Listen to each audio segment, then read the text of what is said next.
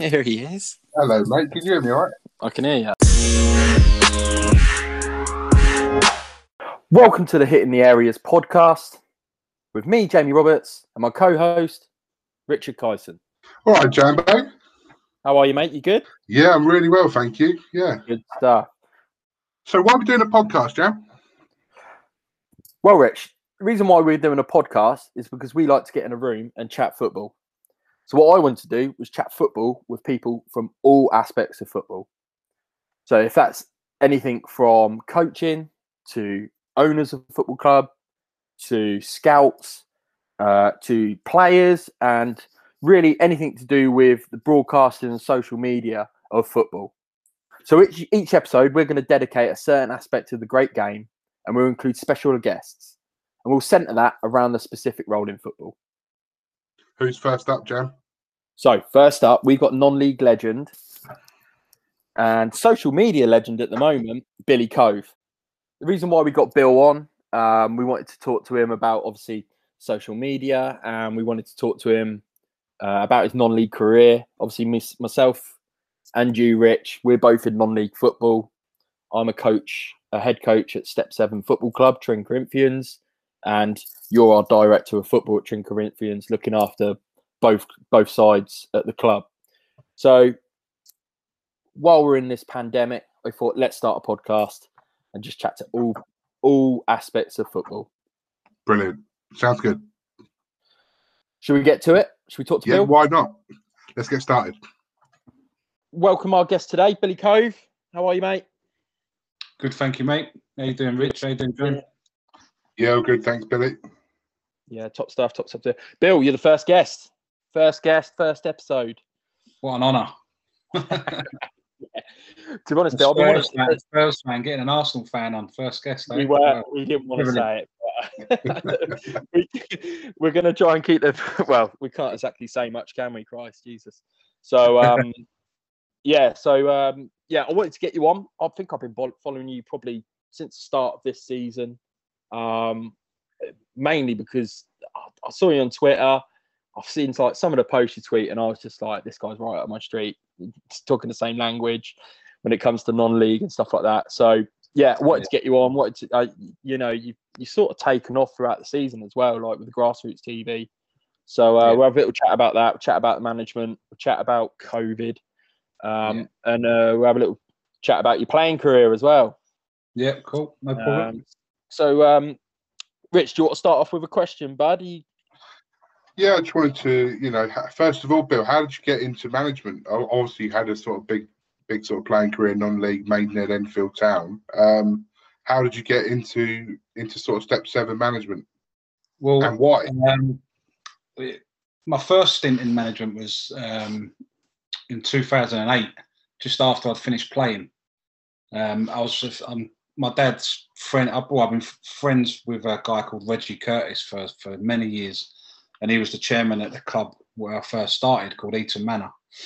Oh yeah. So I started there as in my youth days, and when I finished playing, I actually, to make it a little bit romantic, I went and joined Eton Manor as well as my last club. So it was my first and my last. So when I packed in playing, I think it was about a year, maybe just about a year later, their manager left, and I knew they had a vacancy. Reggie got in touch with me. I had a little chat with him. He said, "You fancy taking over as manager?" So I said yes. I thought yes, I'll do it, but I wasn't ready. I didn't know what I was getting into. It was Step 5. It was just madness.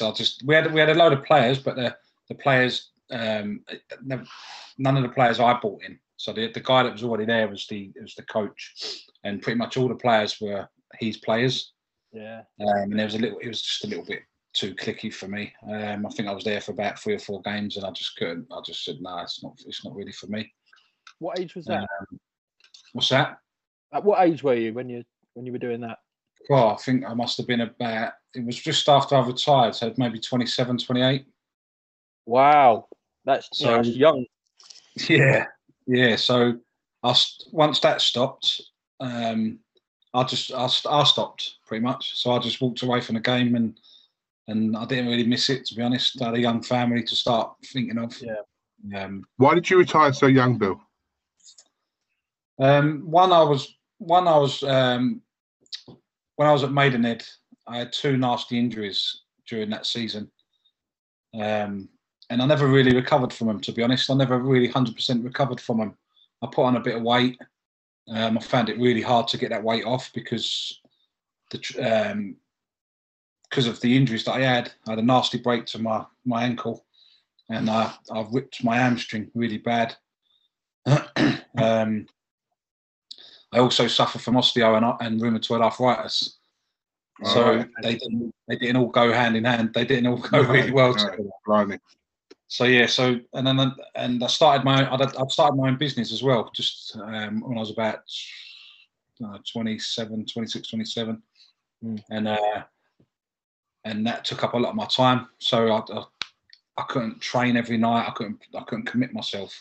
You know, I didn't know that the football that I'm in now, I didn't know existed when I played. I didn't know that there was football where you can just play Saturdays and still be a good standard. You know, still be a decent standard. I didn't know it existed because I'd always played at quite a high level. I didn't know that there was this sort of football around then. So I just thought I just packed it in. If I knew that it was around, I would have gone and played this level 100%.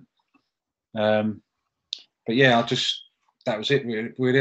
In 2008, Eton Manor, had a break and then got back into it in 2017. So quite a while later. Yeah, that is. Yeah, I mean, to be honest, Rich, you've got quite a similar sort of life to me in football. I stopped at 27. Again, injuries. I had 3 knee ops, all cartilage. Basically, Ledley King of non-league. No, not much. Not quite as good though. Well, yeah, but yeah, I lost all the sort of cartilage in my knees and stuff like that, and the last one did me. I was like, I can't have another one. I could damage my legs. They were saying, you can you're gonna have really bad knees when you get older and stuff like that. So it's completely up to you. I still struggle to run, and stuff like that properly. And then I went straight from that because I didn't want to leave the game. So I went straight into sort of reserve management, but as an assistant. And ever since then, I've just carried on and absolutely loved it. And obviously moved into sort of head management now as well. But yeah, that's a little bit similar to me. It's the next best thing to playing, isn't it? I didn't miss the buzz. I didn't miss it while I was away. I didn't miss it. When I got back into it, I thought, how the hell have I let this go? How have I not been around this? Because I just felt at home again. Yeah, it's probably feeling like that now with COVID. Like, it's a weird one, isn't it? At the minute, yeah. I don't know what's going on? What's going to happen with the announcement last night we had? Well, we were going to talk. Yeah, we were going to talk to you about this. Obviously, you're continuing, I believe. Yeah. And we're not. And we're the same level. Yeah, it's mad. It's mad. You just got. It's just making them. I personally think it's making a mockery of our sort of standard, our level. And there's some bloody good players at our level, and they're being mucked around in a minute. Very good. I know there was a bit of banter last night on Twitter about step 2 to 6 players coming to play at step 7. But that's not going to happen. There's not going to be a flood of players coming down. There might be 1 or 2 here and there, but I think most managers are quite happy with the players that they've got, and they're quite loyal to the players that they've got. There's no way that a manager's going to bring in 11, 12 step 3 players and bomb out all the players. You know what? Someone said it earlier on Twitter that it's mainly the managers and the people in football that have got no contacts and no one really wants to play for, that are piping up and saying, it's bad management and this and that, and be loyal to your players. Yeah, you be loyal to your players, mate, bottom of the league fucking players. You be loyal to them as much as you want. Do you know what I mean? I'm in football to win. I'm in football to win. I don't owe my players anything. They don't owe me anything. Yeah. It works both ways. my chairman wants. I got a win for my chairman and the club, and I'll do that whatever way possible, whatever way it takes. Like I said earlier, some direct on Twitter ain't gonna influence my decision. I completely agree. And when it's a first team, that's what it's all about. You're all about winning and progressing the club. If it means you're going to get a little bit of help from here and there, we can call on players, at our level. We've got a few step 5, step 4 players that would happily come and have games on a Saturday for us if we were able to. I've got people already going, oh, can I have a game? Can I have a game? I said, I don't think we're playing. So, like you say, the only time it ever annoyed me in my management career is in a development league, which was an under 25 league. That's the only time it ever annoyed me, when you'd get like a shitload of like 30-year-olds come in and play for if the first team didn't have a game. That's the only time it bugged me on an occasion. But now I'm in first team manager. It really doesn't bother me that much, and I completely agree with you. Which was why I sort of said something earlier about, we've got some good content for tonight's show. But each to their own. Each to their own. Right. Let's talk Enfield Town. Okay. From what we read, you were a bit of a favourite over there. Yeah, it was good over there. It was. I really enjoyed my time there, to be fair. So, just before you start, am I right in thinking that you were a right back and turned into a centre forward? Yeah, that was when I first started my non-league career. So I started as a centre half. So when I played at youth level, I played as a centre half. I played at centre half for Millwall, played at centre half for Leyton Orient, but then once I sort of turned 16, 17, 18, that's when I started playing up front. So I started playing up front for my school, for my district, and I scored loads of goals. I scored a lot of goals, and then I carried on playing. When I was playing non-league for a team called Leyton Pennant, when I left Orient, I went to a team called Leyton, which are sort of like the non-league version of them down the road, where all the cast-offs used to go. So then they merged with a team called Walthamstow Pennant and became Leyton Pennant. So now I then went to Leyton Pennant, and I think it was about a season in the reserves as like a centre half sort of right back. But again, playing on Sundays, I was playing as a forward because I just loved. In my head, I was a forward, but when I was at Leyton Pennant, because of the stature of the club, I just played wherever the manager told me to play. I was only young. I just come out of school, just come out of Leyton Orient, and then straight into non-league football. So I was in the reserves, and I just played wherever the manager told me. It was Martin Busson, Mark Mennell. We had some unbelievable managers and coaches and players in that side. So I was just privileged to be around them, and then it taught me a lot. Being around them players, being around that dressing room, reserve dressing room for a season, because it wasn't reserve team football back then. Wasn't like it is now. Right. So reserve team football like then, you was all trying to fight to get into the first team. Reserve team football now, it's like two separate entities in most cases. They're like two different clubs, which is I find strange. Happens a lot. In my day, it was like youth level, reserves, first team. If you're not playing well for the first team, you get bombed back to the reserves. But now you've got they're sort of competing against each other, the teams, which is strange. A little bit like that when I started. I started about 17 in the first team at Risborough Rangers. And then, obviously I went down to Resi's the next season to get some experience. And obviously you had the ones that come down and bomb down. That was the only time I ever felt it was youth, progression reserves, progression first team. But as the years have gone on, it is literally started to, like you say, they move away. Managers get different ideas. They're like, "Oh, stop nicking my players" and stuff like that. You're leaving me with nothing. Yeah. I think a lot of it also comes down to players' attitudes. Like, I think nowadays, if you've got a first team player and they class themselves as a first team player, they don't want to be seen as dropping down to playing for the reserves or even the development, whatever it's called. And I think that's a major part of it. Yeah.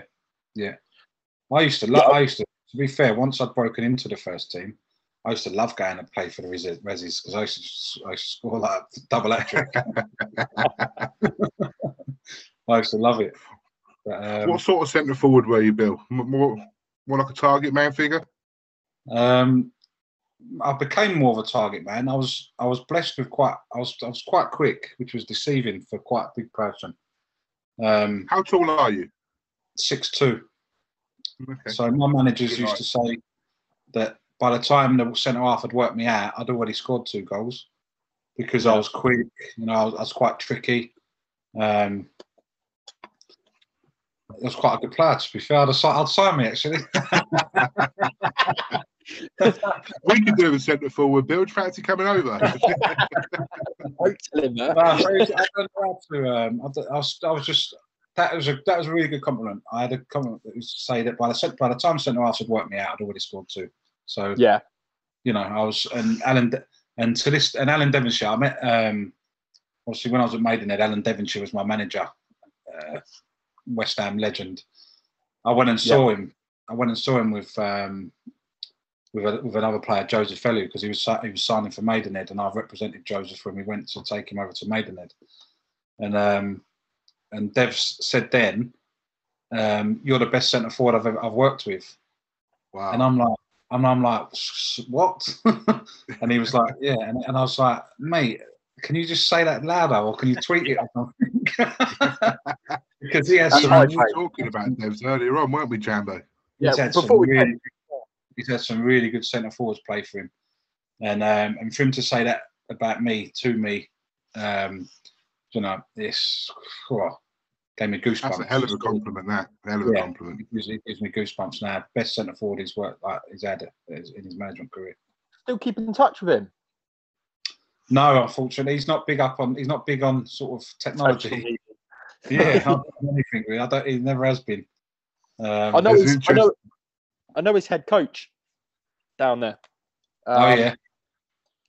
He's actually coming on. He's coming on the podcast soon. Right. But yeah, we were talking about him before we come on, and we were saying, what a legend, you know.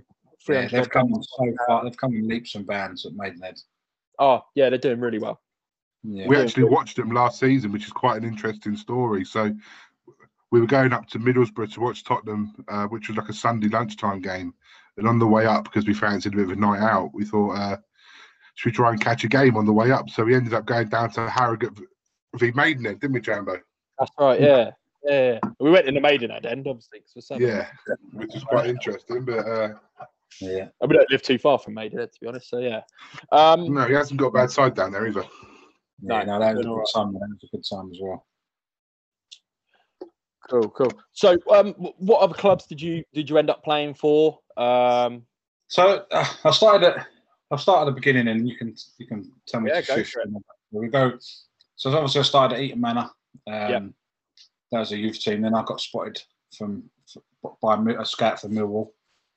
Ended up being at Millwall for a few years. Ended up captaining their schoolboys. But they ended up. We used to train at Southwark Park through the Rotherhithe Tunnel, and I used to live in Islington. So it's quite a while. It wasn't a very long way away, but the traffic getting there was an absolute stinker. And they used to train on like a Wednesday night. And then after about 2 years, they changed their training night to a Friday night. And my dad had a fruit and veg business. So, and he obviously take me. So he couldn't take me anymore. He said, I just can't get you there. So they offered to get me picked up and then dropped off. But he said, well, we've got other offers. We've had an offer from Leyton Orient. So we're going to take him over there. It's a bit more local. We'll take him there. Worst decision of my life, to be fair. But why was that? What's that? Why was that? Why was it the worst decision? Because I was doing really well at Millwall. I was captain. I was on pens. I really enjoyed it. I really, really enjoyed it over there. You know, and I was just starting to establish myself. You know, and I felt, and it all just ended. What age was that, Bill? I think that was about 14 or 15. Were there any part of that squad that went on to be, you know, sort of like big names? well, when I was in the schoolboys side, the Millwall side was Teddy Sheringham, Cascarino, Terry Erlock, Jimmy I Carr. thought it might have been about the same time as Teddy. Yeah. Wow. So I was Darren Purse was the same age as me, and he's gone on to a fantastic career. But yeah, so then I left and went to Leyton Orient. That didn't work out. I don't really remember a lot of my time over at Leyton Orient. But then I went to Leyton. I started at Leyton when I was I think I went to Leyton, and they was in the Isthmian League Division 1 then, when I was like 17, 18. And so I was just like a young fucking little clean as mustard, and just all of a sudden I was around these like non-league legends like Roy Edwards, Dave Flint, and Phil Lovell, and it was like, oh, this is, you know what I mean, I want a bit of this. And then so I was just patient, I stayed in the reserves for as long as I needed to. And then they got an injury. The first team got an injury, and it was the centre forward who got injured. So I sort of like said to the first team manager, "Play me." And he was like, "What do you mean play you?" I was like, "Play me up front. I'll do a job for you." He was like, "You're a right back." And I was like, "I ain't a right back." I ain't a right back. I'm a centre forward. I went, "I'll just play right back because I'll play anywhere." And he was like, "All right." He went, "All right, I'll give you a go then." And he gave me a go for the first team. The week later, I scored 2. And then didn't look back. I just carried on scoring. We ended up playing at Craven Cottage in the final. The old Craven Cottage as well. Yeah. Old one with the old cracking ground. Standing behind the goal. That was a really good season. I ended up being the second all-time record goal scorer for him. So that was just not bad starting as a right back. But then that's when I signed for Maidenhead. From Leyton. We played against Maidenhead in the league. We beat them at their place, and then we beat them 2-1 at our place. And I think I scored 1 and set up 1. And then Devonshire came up to me and my dad in the bar after and said, "Oh, I'd like to. Would you ever come over to our place? I'll get sorted now for him if he's tapping me up in the bar." He said, "Would you ever come over to Maidenhead?" And I was like, and I was still in awe of like him. I was like, "Yes, I would." "Well, can't play for you?" Like, "Yes." And so I went over to Maidenhead. I signed a year's contract with a year's option. It was good money as well. So it was really highly. It was all in the papers and whatever. Oh, right. And our first game was against Leyton Pennant. So the next season was against Leyton Pennant. You couldn't have scripted it. So all through pre-season, I was scoring goals, and I'd carried on for the season before. I scored 43. So I carried on into pre-season. I carried on scoring, and I was buzzing for that game as well. And 10 minutes into the game, I got a kick off the ball by one of their players. Kicked me off the ball. Like that went on back then. I used to play against friends, and one time this geezer, I can name him, Stevie Perkins, played against him. That was against Leyton Pennant in the home game. He was just punching me in the face. And when the ref weren't looking, he just chinned me like that. Bang. I'd be like, "Fucking hell, what are you doing?" So we just carried on. Like, he just looked at me and just like, "What?" And we're like, "What? I didn't do anything." And then he'd just walk away. The ref turned his back again and go, bang, and he chinned me again. I'm like, "What is that, mate?" That don't happen that much anymore. Obviously, the first game, Skeezer kicked me off the ball, killing me. It was. Carried on playing. Got to half time. I just said it. The physio asked if it was all right. I said, "Yeah, if it is, it's hurting me, but I'll carry on." But after about 70 minutes, I just said, I can't carry on. So I went off, ended up going to the hospital, and I broke it. So I carried on playing for an hour with a broken leg, which didn't do me any favours at all. So that kept me out for about 8 or 9 weeks, I think. So then I was just total. So my first sort of 3 months at Maidenhead was in rehabilitation, just watching the team. Luckily we was winning. We had a great squad. We had some fantastic players at Maidenhead that year, and the togetherness was unreal. And I think that's key in football. Yeah. And we had that in abundance. We had team spirit in abundance. and they sort of carried me through, you know. And then I got back into it, got back into scoring again. We was at the top of the table. I was doing well in the cups, and then we drew against Billericay away in a semi-final of the cup. First half, I scored from the halfway line to put us 1-up, chip the keeper.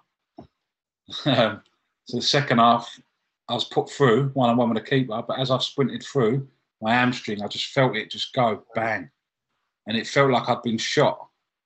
And I went down, and I've never felt pain like it in my life. Even when I broke my leg, the pain was tenfold of my leg break. When someone's I've heard someone when they run past me and do that, and you can actually hear it. Like sometimes you can actually hear it, and you just know it. It was terrible. My leg was black for ages. So I had to have ultrasound on it every week and trying to break down all the scar tissue. It was just an horrendous injury, and I never really got back from. I never really recovered from that. I did recover, and I got back into the side, and obviously I started scoring goals again, and scored some important goals at the end of the near the end of the season that enabled us to. We actually went up. We got promoted, which was the main objective that season, and was one of the main objectives of why Devo signed me. So yeah, we enjoyed that. We had a good old knees up at the end of the season, and then we started life in the league above. After about 4 or 5 weeks, they had an offer coming for me from Ford United, and it was a cash offer because I was on a contract. I think it was like I said it before. I think it was like 15 grand and a multi-pack of Mars bars.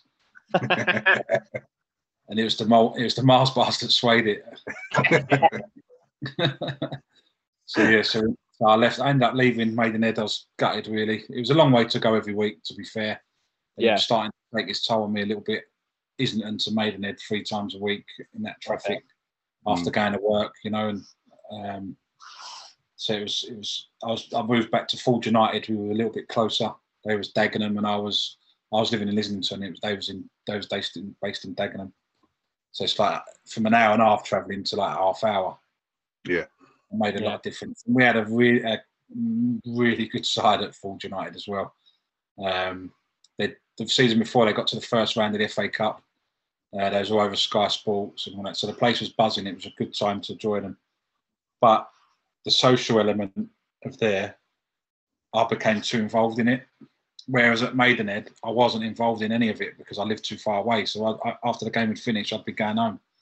So that's probably kept me quite fit that season. But at Ford, it was like win, lose or draw. We're getting on it. We're out. And we had quite a good, successful season. So we was out more than we was in. And so that was just an amazing season. Then I left there and I went to I think I left there and I went back to Leighton Pennant for a bit because my mates, a geezer called Colin Richards, took over, and Gary Brooker and Mark Mennell, they went there as a management team, and I loved them people and I loved that club. So I went back there for a little while, and that was a fantastic time in my career because I'd become more of a player.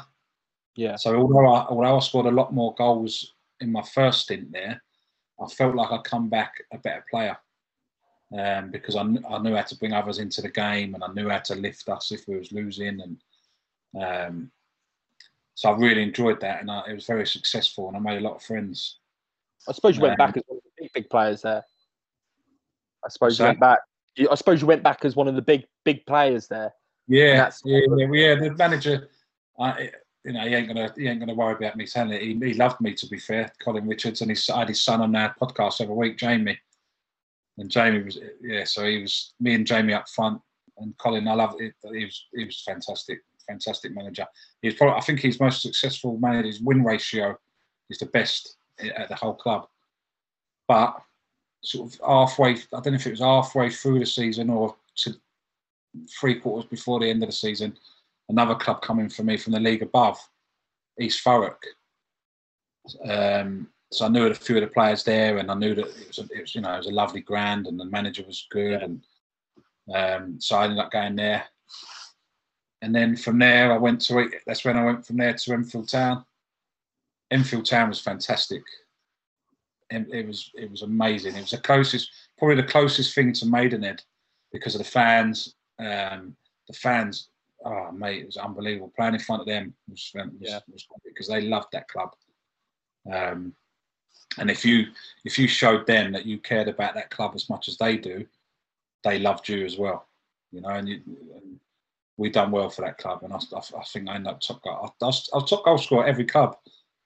At every club I went, which is makes me quite proud.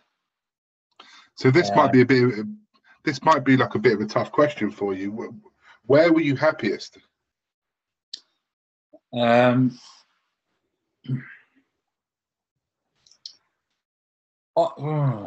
think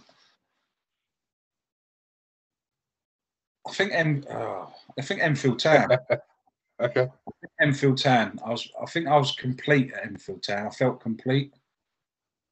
I was enjoying my football. I was playing well. We had a good management team. We had a really good squad of players. We had fantastic backing from the fans and the supporters.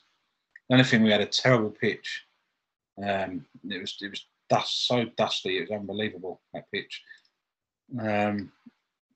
But it's very close. I think my second stint at Leighton Pennant, I really enjoyed that. The team spirit and camaraderie again there was unbelievable, and I'm still in touch with pretty much the entire squad that we had there. I think that's how you can tell with how many players you're still in touch with. No, so Maidenhead, I'm still in touch with a few of them.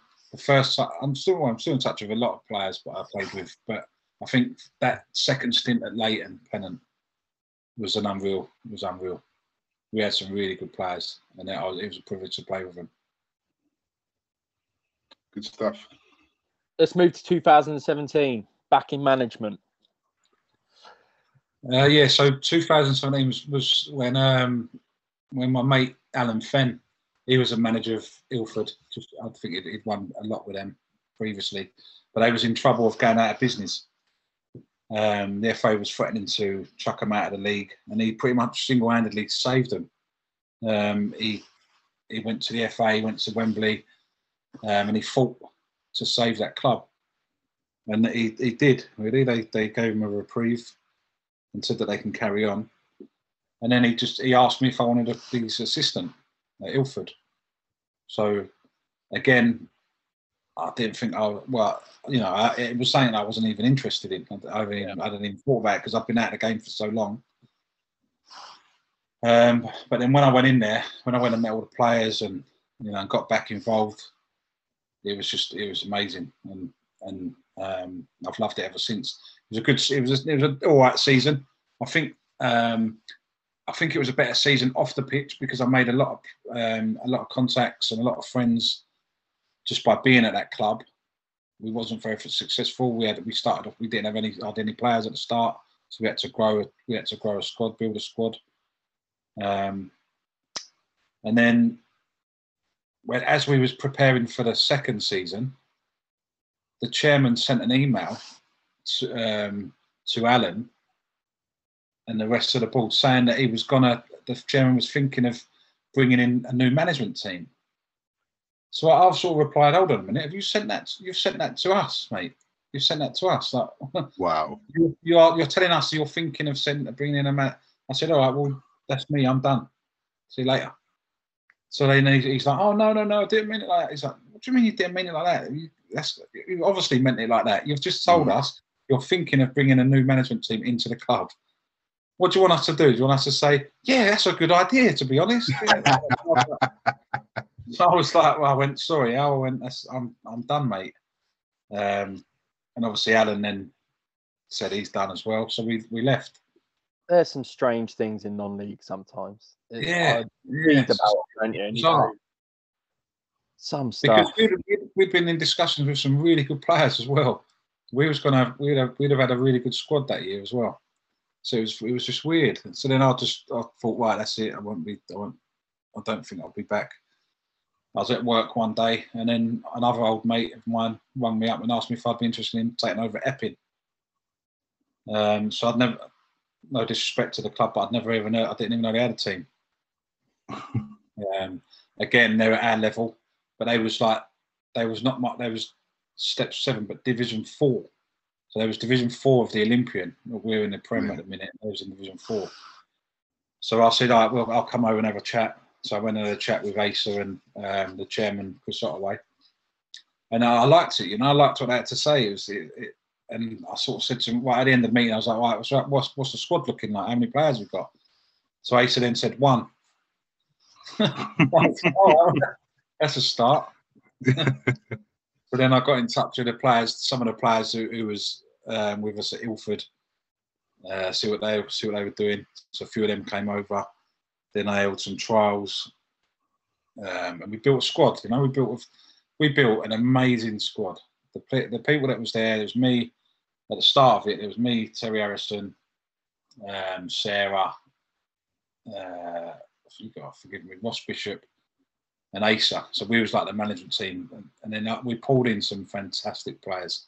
So some of the players that we pulled in was Step 5 players, just because they wanted to feel loved, and they believed in the journey that we was about to go on. And some people even thought that we must have been paying them because of the caliber of players that we had playing at that level. They just thought we was paying them, but they were just playing because we loved them, and we told them that we loved them. We went to the pub after, and we all had a beer together, and we smashed. We done really well. We didn't win the league because we was deducted 3 points during the season.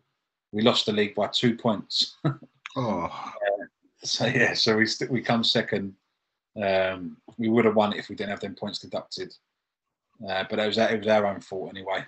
And then they promoted us. They double promoted us to Division 2, along with another really good side called Corinthians. And then we started off really well. So we went from Division 4 to Division 2. And as a manager, I felt like I had to make some changes to the squad, because obviously we was playing in Division 4. Now we're going up 2 divisions. I felt like I had to strengthen the squad and have players that could play at Division 2. In hindsight, I think the squad at Division 4 could have played in Division 2 and done well. So I should have probably left it alone. I brought in some fans. I brought in some really, really good extra good players, and we was like the Galacticos. But that only lasted 8 games, because that's when the commitment issues start, and they lose a little bit of interest. And so we played 8. Our first 8 games played 8, won 8. I think we won 11-2, 19-0, and it was like we was just blowing teams away. We beat the league leaders 2-1. The team that came up with us, we beat them 2-1. And we was just blowing teams away. But then all of a sudden, we lost a couple of the players, just lost interest. And a few of others we let go during the season. And it just, it got a bit. I didn't mention, but we was always fighting against the council. So from the moment I took over, me and the chairman and the rest of the board we're fighting against the council for improvements to the ground, like floodlights, a stand, because we had a little stand. Epping's ground used to hold a lot of people. It used to have a stand there, used to have floodlights, used to be like proper little non-league ground. Now it's just a little picnic park. That was pretty good for Step 7. Yeah, they weren't Step 7 at that. When they was back then, they was playing the likes of Spurs and play teams like that. And sorry, yeah. I'm talking about years and years ago. They were really good sides. But when I took over, we had like a rickety little corrugated iron scaffolding stand, and we was like, you know what, it's shit, but it's a stand. We're gonna make full use of that. There's gonna be a few people coming in there, banging the drum and that. And we, about 2 weeks later, the council took it down, and they said, oh yeah, we're going to replace it with a better one. And they never ever did. They never ever did. They just wanted to get rid of it. So we marketed that club like no one's marketed it ever before. And we were sometimes getting crowds of like 80, 90, 100 to a Step 7 Division 4 games, and that's carried on now. They're still going to watch that club now. Now, even I've left, they're still going, and they're on the wires. They're doing all right. But we was always fighting against the council, and I think the chairman had sort of like thought, you know what, I don't know why I'm doing this anymore. I'm putting all my money into this club, not getting any return, getting no help from the council, getting no support from anyone. And we just had a conversation via text message that should have happened on the phone or in person, because messages can be read, you know. Yeah. So I took his the wrong way, he took mine the wrong way. He thought I wanted to leave, I thought he wanted to leave, and then we ended up both leaving. And then the next day, all the players left as well. Well, blimey. So that was a bit of a horrible situation. There was a horrible couple of weeks, to be fair, after when that happened. But then I got a phone call from someone at Swifts, who was at the bottom. They was at the bottom of the league. They hadn't won for 13 games. So someone phoned me up and said, "Would you be interested in this job if it came available?" So I'd never been there. I'd never been to Swifts, but I had a little drive over there to sort of have a look, suss it out, and it's amazing. The facilities are great. Got their own bar. They've got everything. They got everything that we wanted at Epping. So I thought, well, yeah, it's great foundations here. I think I could build something here. So yeah, if the job did come available, I'd really be interested. About, I think it was a week, 10 days later, the job did become available. So I went and saw the chairman and the secretary, and they offered me the job, and I took over those bottom of the league. So I took over the first 3 games. It was against first, second, and fourth in the league. Jeez. So we hadn't won for 13 games, rock bottom of the league. I think, cheers. So our first training session, we had about 40 players there. So I'd attracted a few other players from Epping and some other players that obviously wanted to come and join Swifts. And we just lifted morale a little bit, because they were good players. They were just going through a really, really bad patch. Look at Liverpool. Look at teams like that. Everyone goes through. They just needed they just needed a different voice, in the change room, which happens a lot, So we done that. We lifted them up. The first game was against the team that was in fourth. We ended up smashing them 4-2, but really we battered them. To be fair, we battered them, and the place, all of a sudden the place just lifted.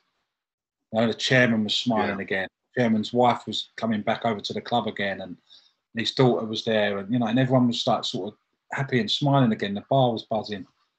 So it's amazing what a win can do. And the week later, he was playing against the team that were top. So he was like, "All right, well, this is, let's get ready for the fall now." But then we ended up beating them 3-1. Wow. And then the place buzzing again. It was like, oh my God, like this is mental. Chairman's running on the pitch, hugging me and all that. And I'm like, crazy. My chairman hasn't done that yet. And then the third game was meant to be against Hutton. That was called off. And then the next game was against Catholic. Really good side. Really, really good side. They grand shared with Bowers on the 4G. So we went there and we ended up drawing 2-2. We could have beat them. We should have probably beat them. Our centre half got come off with a really bad injury. I think if he'd have stayed on the pitch and we'd have been able to keep the same 11 that started the game, we probably would have nicked a win, and that would have been 3 out of 3. But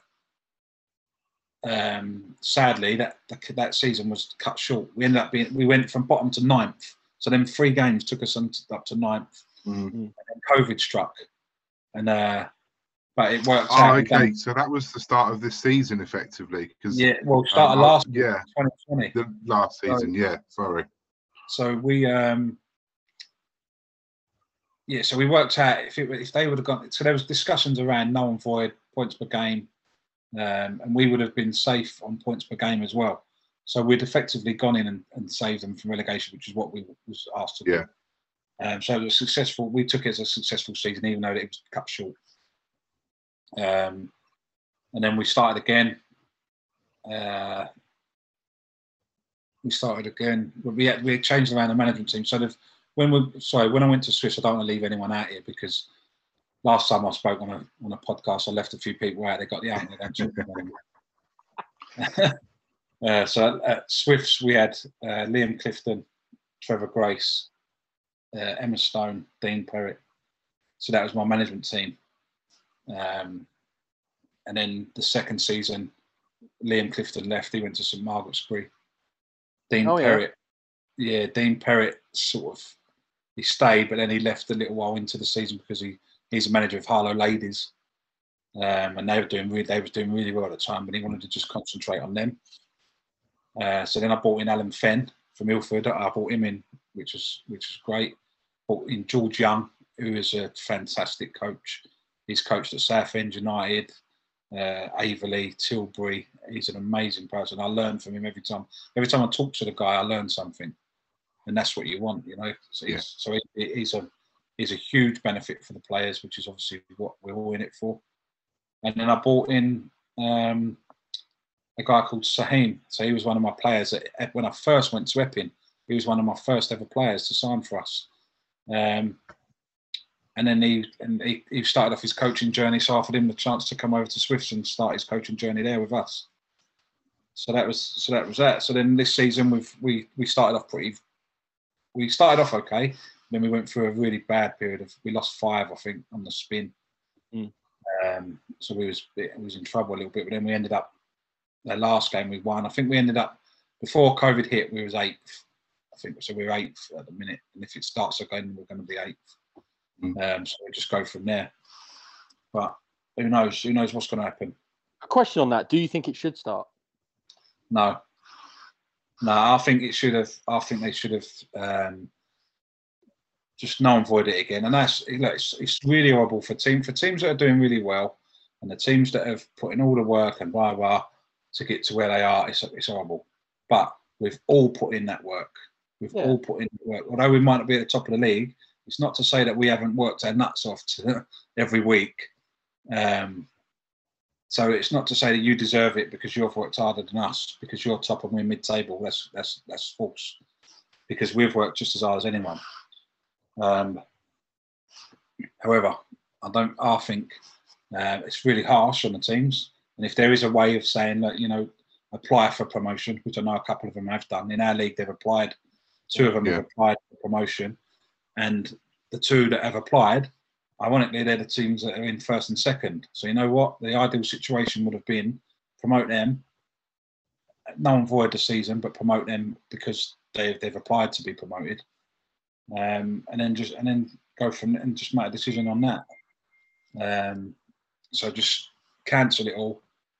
They could have just said, right, the season's going to start again on July 20th or whatever.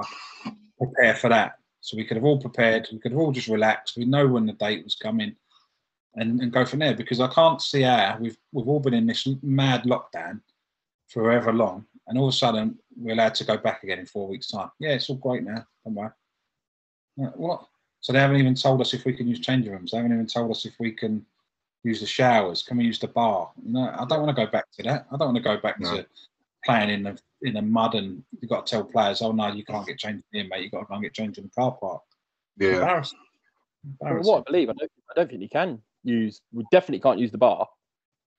That indoor hospitality is not going to be available until what, May? Rick? Yeah. So I just think it's ridiculous. We got by with it. We had quite a few strict rules. I won't mention one club that was ridiculous.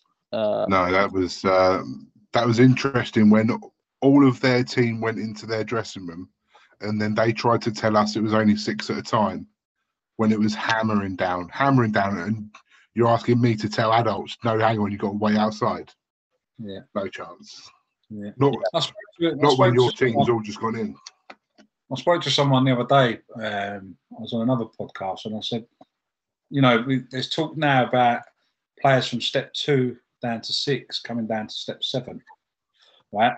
So you're going to tell me a guy who's been playing for Maidstone, someone, for instance, is going to come down and play and get changed in the car park when it's pissing down with rain, and then he's going to play on a pitch covered in dog shit, and then he's not allowed to go and have a wash after. Yeah, that makes sense. Let's just do that. Yeah, let's go back to that. I was really surprised when I saw your league's announcement yesterday. I really was. I was like, I mean, Mate, the reason why you can't even ask a question to our league because I think it was the start of the first lockdown. They tweeted something out. And they tweet something out. If you put something out on Twitter, you expect a response. But so like I replied to it, and like we got an email to our club secretary saying, "Tell your manager not to ask stupid questions." Trying to create a circus on a social media circus for it's like fucking God, shut up, mate. We are we just want to know. You can't just put out onto it. Oh yeah, due to as we was announced on Monday, we can go back to football now. So we're all going to kick off on April the 3rd. Cheers. See you then. Bye. Yeah, no. I don't know. Just because people are running and doing 5Ks and posting them on Twitter doesn't mean that they can just walk straight back into a game of football a week after. It's not possible. You know, these are fit lads. As you know, they're fit lads and they've got jobs. You know, any injuries could. You know, you'll see more injuries than that between the April the 3rd and the end of the season. That's Saturdays, that's step 7 below and Sundays. You're going to see more injuries now than you've ever seen in your life. I'm telling you, because people are going to be so. They might be fit that they can do a 10K run, but 10K run is not match fit. You're not doing your little short, sharp stuff, and you're not. You know, all of a sudden there's a ball going over your head, you've got to turn and you've got to sprint. There, good night, hamstring. Yeah, I mean, your groin's going to go. It's going to be outrageous. So I think it's a terrible decision to go back. And I know people love football so much, and I love it so much. But my health, my family's health, is much more important than football, and the players' health. Yeah, you can't be selfish. You can't just want to go back because you was top of the league and you're gonna add that to your CV. No, not for me. Not for me. Yeah, I mean, the one thing that I saw, and I don't know whether the Spartan are going to do it, but the one thing was it would be null and void, and from end of March into April, obviously you can train again. Whether we can train as a full group, we don't know yet.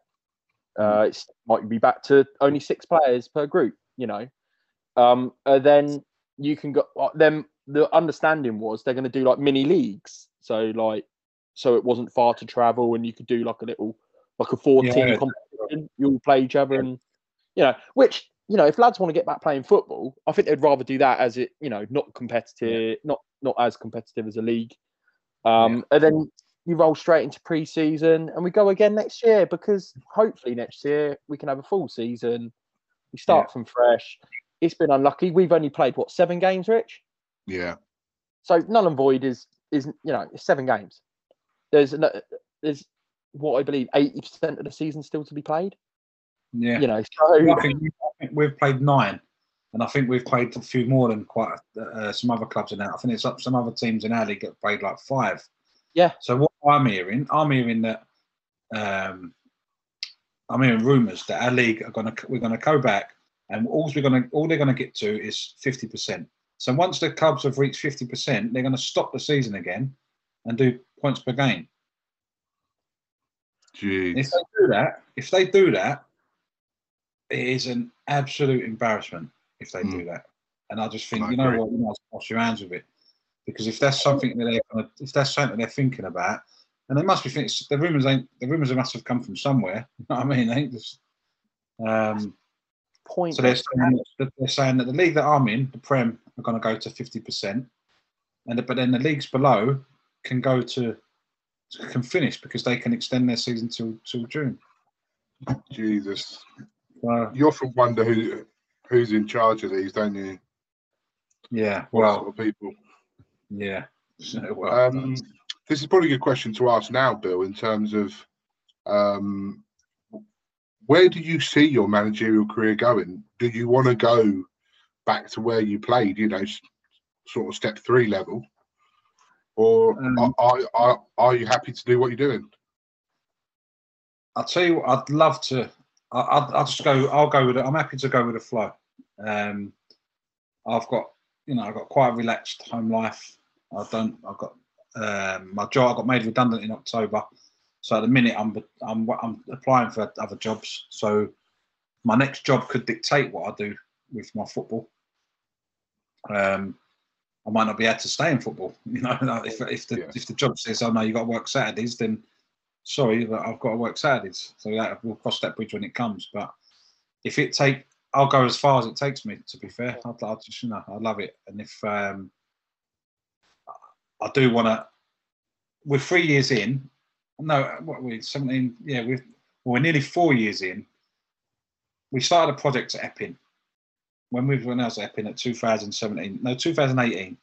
So it was a 2018-19 season, I believe, when I first took over Epping. Well, it might have been the 17-18, wherever it was, 3 or 4 years ago. We said we were going to do on a 5-year plan to get to the Essex Senior League. So even though I'm not at Epping, I'm still within that limit still. You know, and I'm 2 leagues off of it. So I'm still on track to get there. So if I can get to Essex Senior level within the next year or 2, then great. If I can get above that, I've got, you know, I've seen some managers 3 or 4 steps above where we are now, and I think that I could manage at that level. If you've got the right people around you, then I think I think I could cope at that level, because I feel like I'm a good man manager. People trust me. My players trust me when they play for me. I've played for some unbelievable managers and coaches, so my ethos is to pass that knowledge down. I've never once said I'm a greatest coach in the world, and I haven't got UEFA B licenses and UEFA A's and things like that. But the people around me are good coaches, and I've got a good idea of what I'm talking about because I've played for some fantastic people, and I know how games should be played. So I've got no doubt that I could do a job at that sort of level. Yeah, I agree. And what I've probably taken most from you personally is you actually come across as a winner, and that's what I've noticed. So yeah, no, I appreciate that. I think you'll go higher. Thank you. Yeah, I appreciate that. You've got the contacts as well, Bill, and that helps so much. It's not. Yeah. Sometimes it's not what you know; it's who you know in non-league. Yeah, definitely. I've said it many times. It's not what you know, it's who you know, because I've not applied for any of my managerial roles. They've all been people that have approached me. So it's not what you know, it's who you know, and that's what I use Twitter for as well, for networking. I wouldn't know half the people if it wasn't for Twitter, and it's an amazing tool for networking with footballers and clubs and you know, I'm friends with well, I say friends. I follow and they follow me on there. Some chairman of some great clubs, and so you know, so they're seeing what I do. So they you know, who's to say that they're not keeping an eye on me? Yep. So yeah, so that'd be I'm up for it. I feel like I'm ready now, but I'm at Bishop Stortford Swifts. You know, I've got a job to do here first. Yeah. Finally, what sort of manager are you, Bill? Sorry, Jam. Are you a sort of tracksuit guy? Are you do you always wear the flat cap, or? He definitely wears the flat cap. When my hair's how it is now, it's flat cap. I get if I can get Pro Direct to make me a tracksuit big enough, I'll wear a tracksuit. It's only Macron that go up to my size, so that's the result. We've got Macron this year. I have that issue, Bill, but I use Adidas, mate. Adidas are decent. Yeah. Yeah.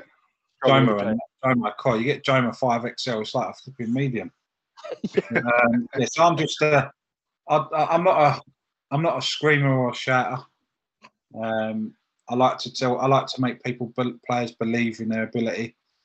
I like my players to go out and express themselves and enjoy their football.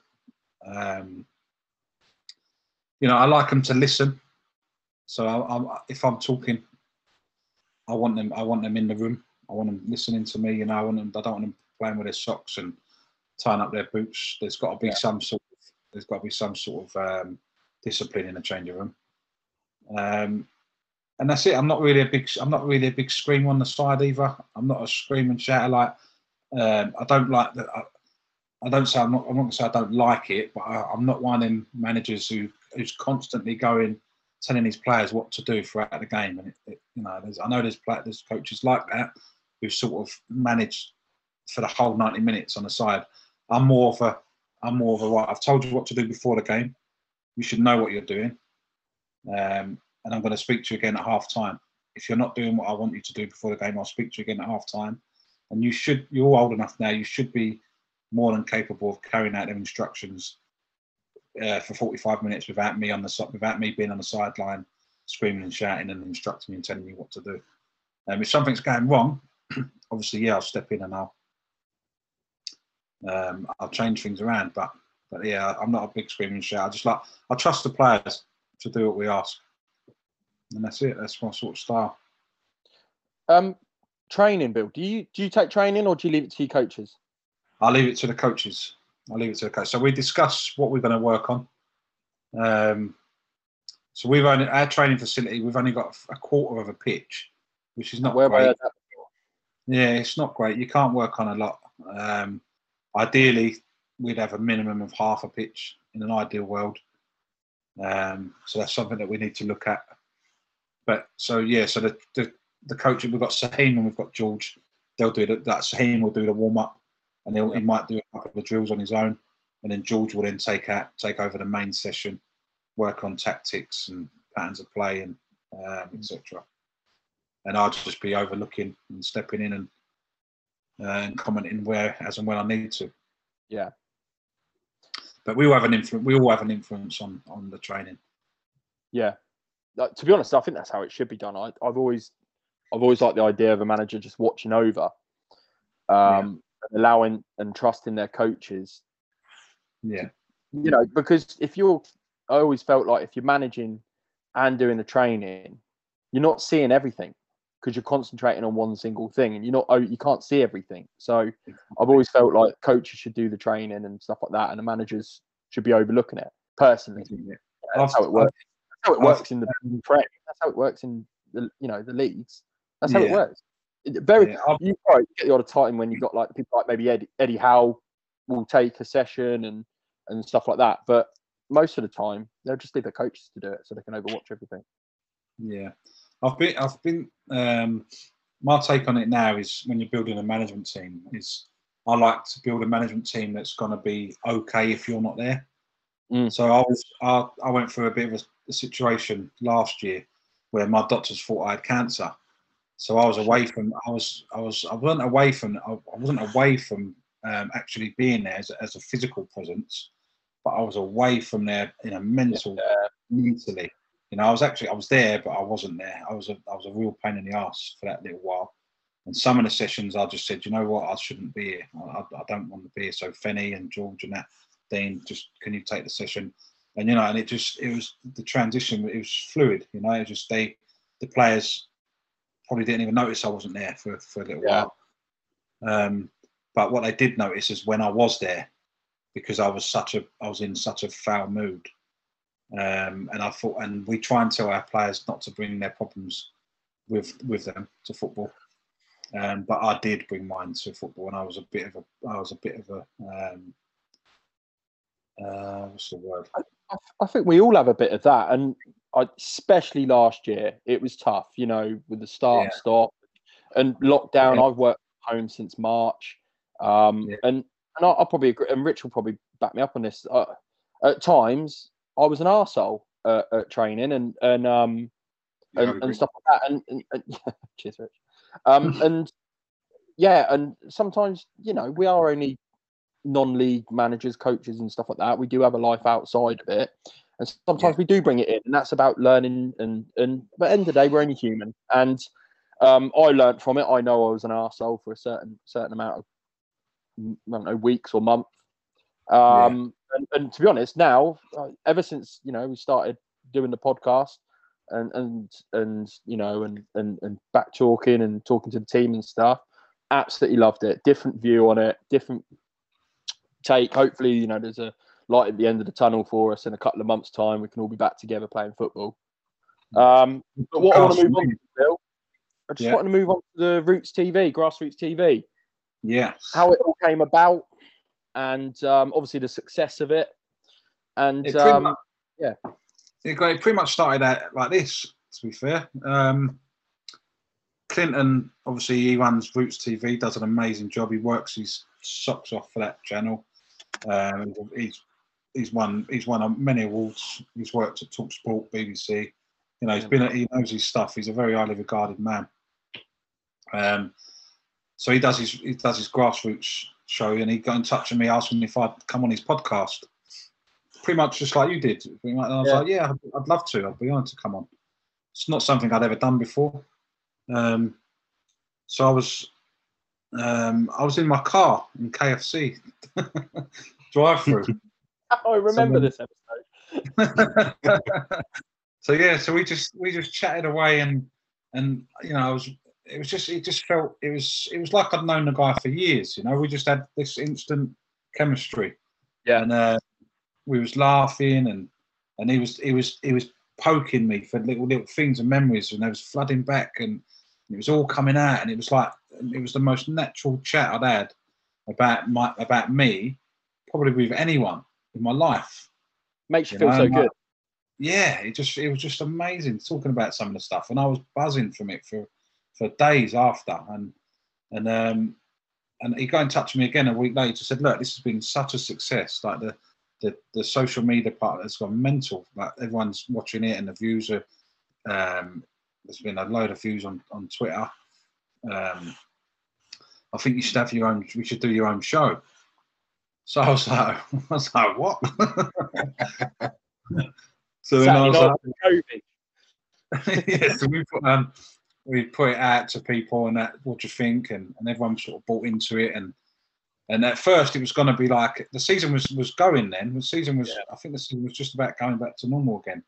And what it was going to be like a so with this Saturday night Twitter, it was going to be like Saturday night Twitter, because that's buzzing. Saturday night after football, everyone's talking about the refs and talking about the dirty tackle and what a goal and a hat trick here and a save there. So it's all going to be like, take that off of Twitter and bring it to us, and let's talk about it, and let's discuss it, and come on the show, and then it just ended, and it was like, Rrr. So I think we done one or two shows where we was talking after actual games.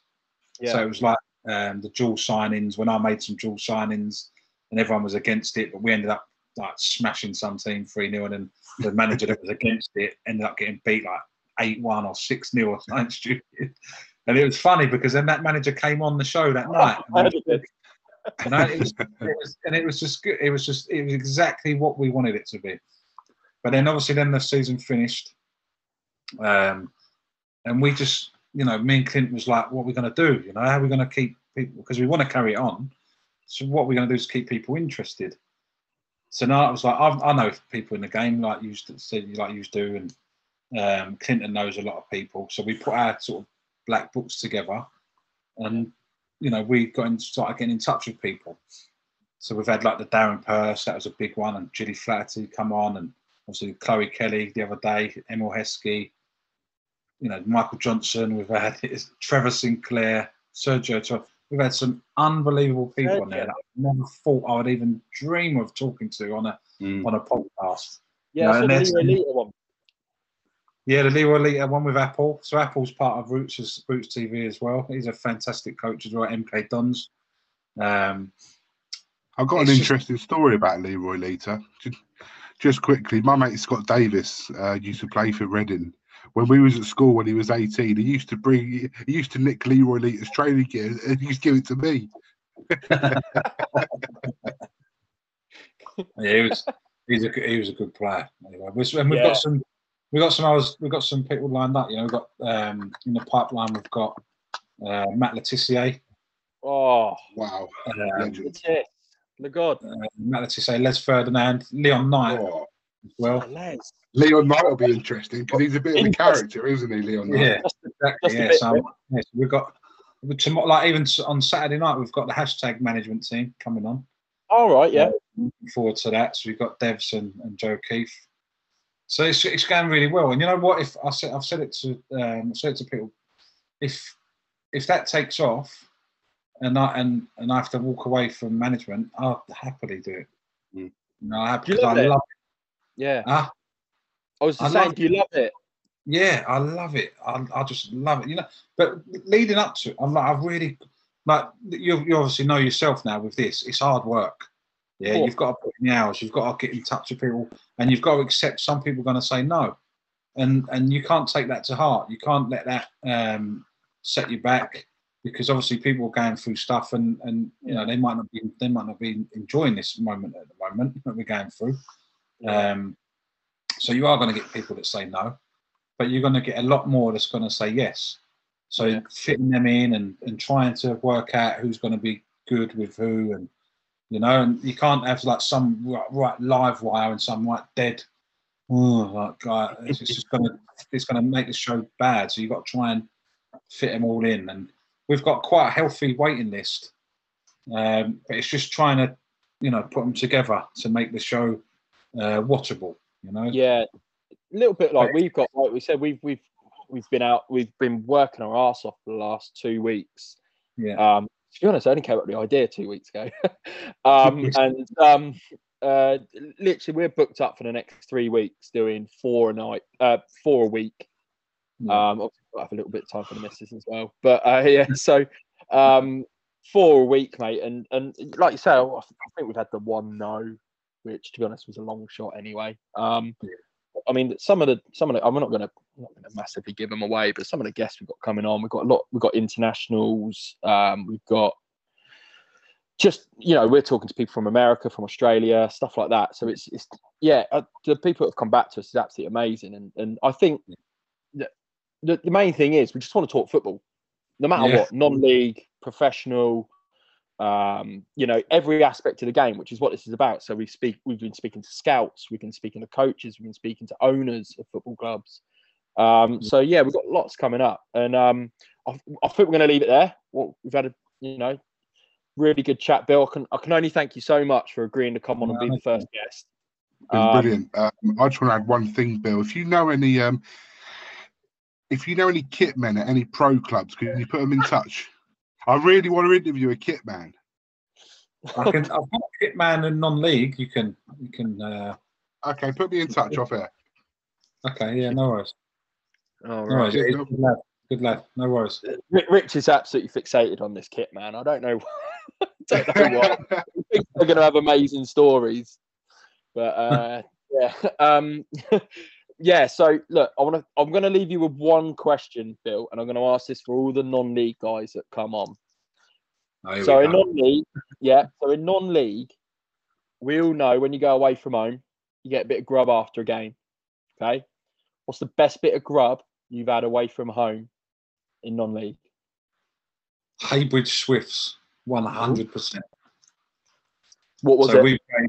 When Julian Dix was manager of Haybridge Swifts, and Adam Drew was at the club, they invited us to play them in a pre-season friendly when I was at Epping. So we went there one Tuesday night. I think we lost 3-1. There was like 7 leagues above us, and we lost 3-1. But we put on a really good account of ourselves. And we went in a bar after, and it was like proper pasta, and I was like, "What is this? I wasn't even used to that." We was just sitting there like passata, and it was like, wow. And then the lady behind the bar would just like come over and bring more, and you all right? You got enough? It's like, yeah. Like garlic bread and all. It's like garlic bread. It was mental. So Haybridge Swifts. And, yeah, 100%. They got the best. They do the best post-match meal. Yeah, the reason I asked, I'm going to ask that to every non-league because I do love knowing. And like the best one I had is a club in Luton called 61 FC. One of the oldest clubs going. Went in there, came in after the game. First of all, you're always looking out for the grub, see what's about. There's a little old West Indian lady sat in the corner, right? She's got this big pot, load of bread, walk over. I go, God, that smells nice. What is it? She goes, chili. I was like, great. A bit of bread with it. First mouthful, I went, fucking hell. I didn't say that to her, but I was like, whoa, this is amazing. This is the best chili I've ever tasted. I said, why does it taste so good? And she goes, little secret, barbecue sauce. I went, oh, I think I must have had about 3 or 4 bowls, to be honest. But that's probably why I'm as big as I am now. But mate, so I'm going to ask that to every non-league guy that comes on or girl. Yeah, in second place, you got me thinking. Now in second place, Old Barcabians. So they're an old club. We played them when I was at Epping. So they put on hot dogs and chips, proper hot dogs in buns and chips. They had all the mustard and the sauce. Like, oh yeah, that's a bit of me. That not a bit of cheese and a bit of carne. I had about 8. When their players come in, they was like, "Where's all Az?" I was like, "No, they're doing It's like Cove sitting at the bar with like 7 hot dogs. Brilliant. Nice I will shout out our guy though, Bernie. He makes a good chilli. That's one not a keep. He does make a good one, doesn't he? So, cheers, Burns. Anyway, we're going to leave it there, Bill. I can only thank you enough, mate. Appreciate it. We'll get a pre-season friendly sorted as well, Bill. Eh? Yeah, 100%. Yeah, thank you for inviting me on. Nice one, Bill. All the best, mate. See you later, chaps. Well done. Cheers, Bill. Ta-ra. Bye-bye.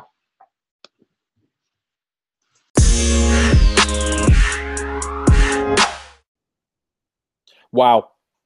Really enjoyed that, Rich. Brilliant, Jam. You know, so honest. You can tell that he's a winner. He's a natural winner. Yeah. Lovely bloke. And, you know, if his season does continue, I really think we should try and go over and get to a game, meet him, have a chat, buy him a beer, and hopefully learn some more about him. For those that aren't aware of him, Jam, what's his Twitter so they can follow him? If you want to follow Bill, it's Covey_10 on Twitter. So, he's a big presence online. Once you start following him, you're not going to stop because, he's real good fun on there, real good banter, and talks a lot of sense as well. Really enjoyed it. So what we got coming up next, Rich? Next up for the second episode is a lad I met 6 years ago in Australia. He's just broken through into the Western Sydney Wanderers first team in the A-League at the age of 19. So really looking forward to it, Jam. Oh, that's a top guest. Until next week. Nice one. Cheers, Rich. Cheers, Jambo.